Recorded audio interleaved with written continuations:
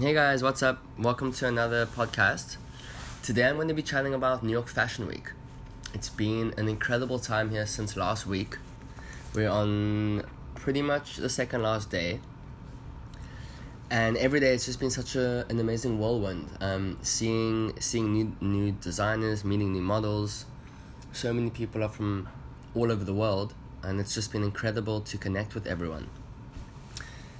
I wanted to touch base on an incredible thing, which was that all the people that you meet, you never know where they're going to go or what they're going to be.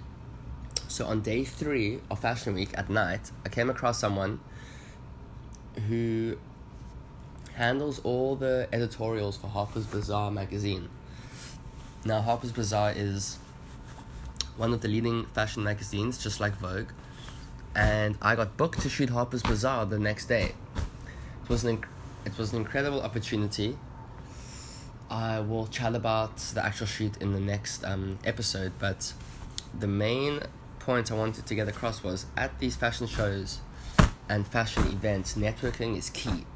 If I wasn't there, I would have never been able to book the job.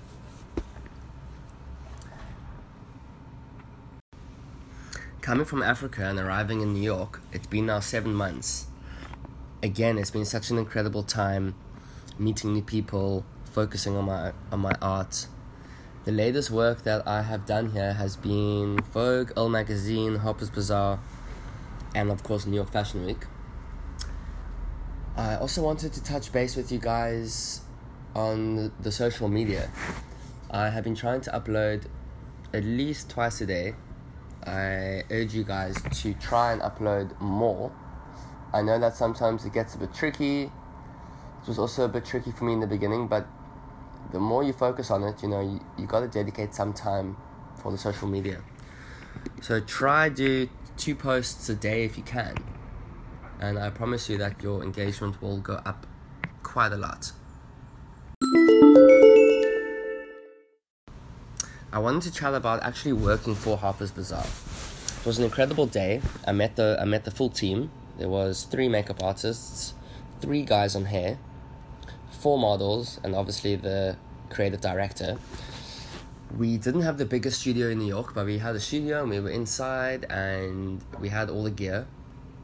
They had a brief outline of how they wanted the images to look.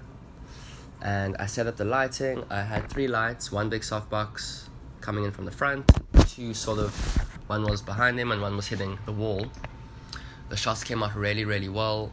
We were kind of quick, everyone knew what they were doing, and the shoot actually went really, really smooth. I had a lighting technician and someone on digital, which means that I had someone sitting on my laptop, and I was passing him the memory cards as I was shooting, and he was loading off the photos. The client was also sitting at the computer. I set up a little workstation so that while I'm shooting, the client can view the photos. I find this very important to put the client first, of course, and to always keep on checking that they are happy with the photos.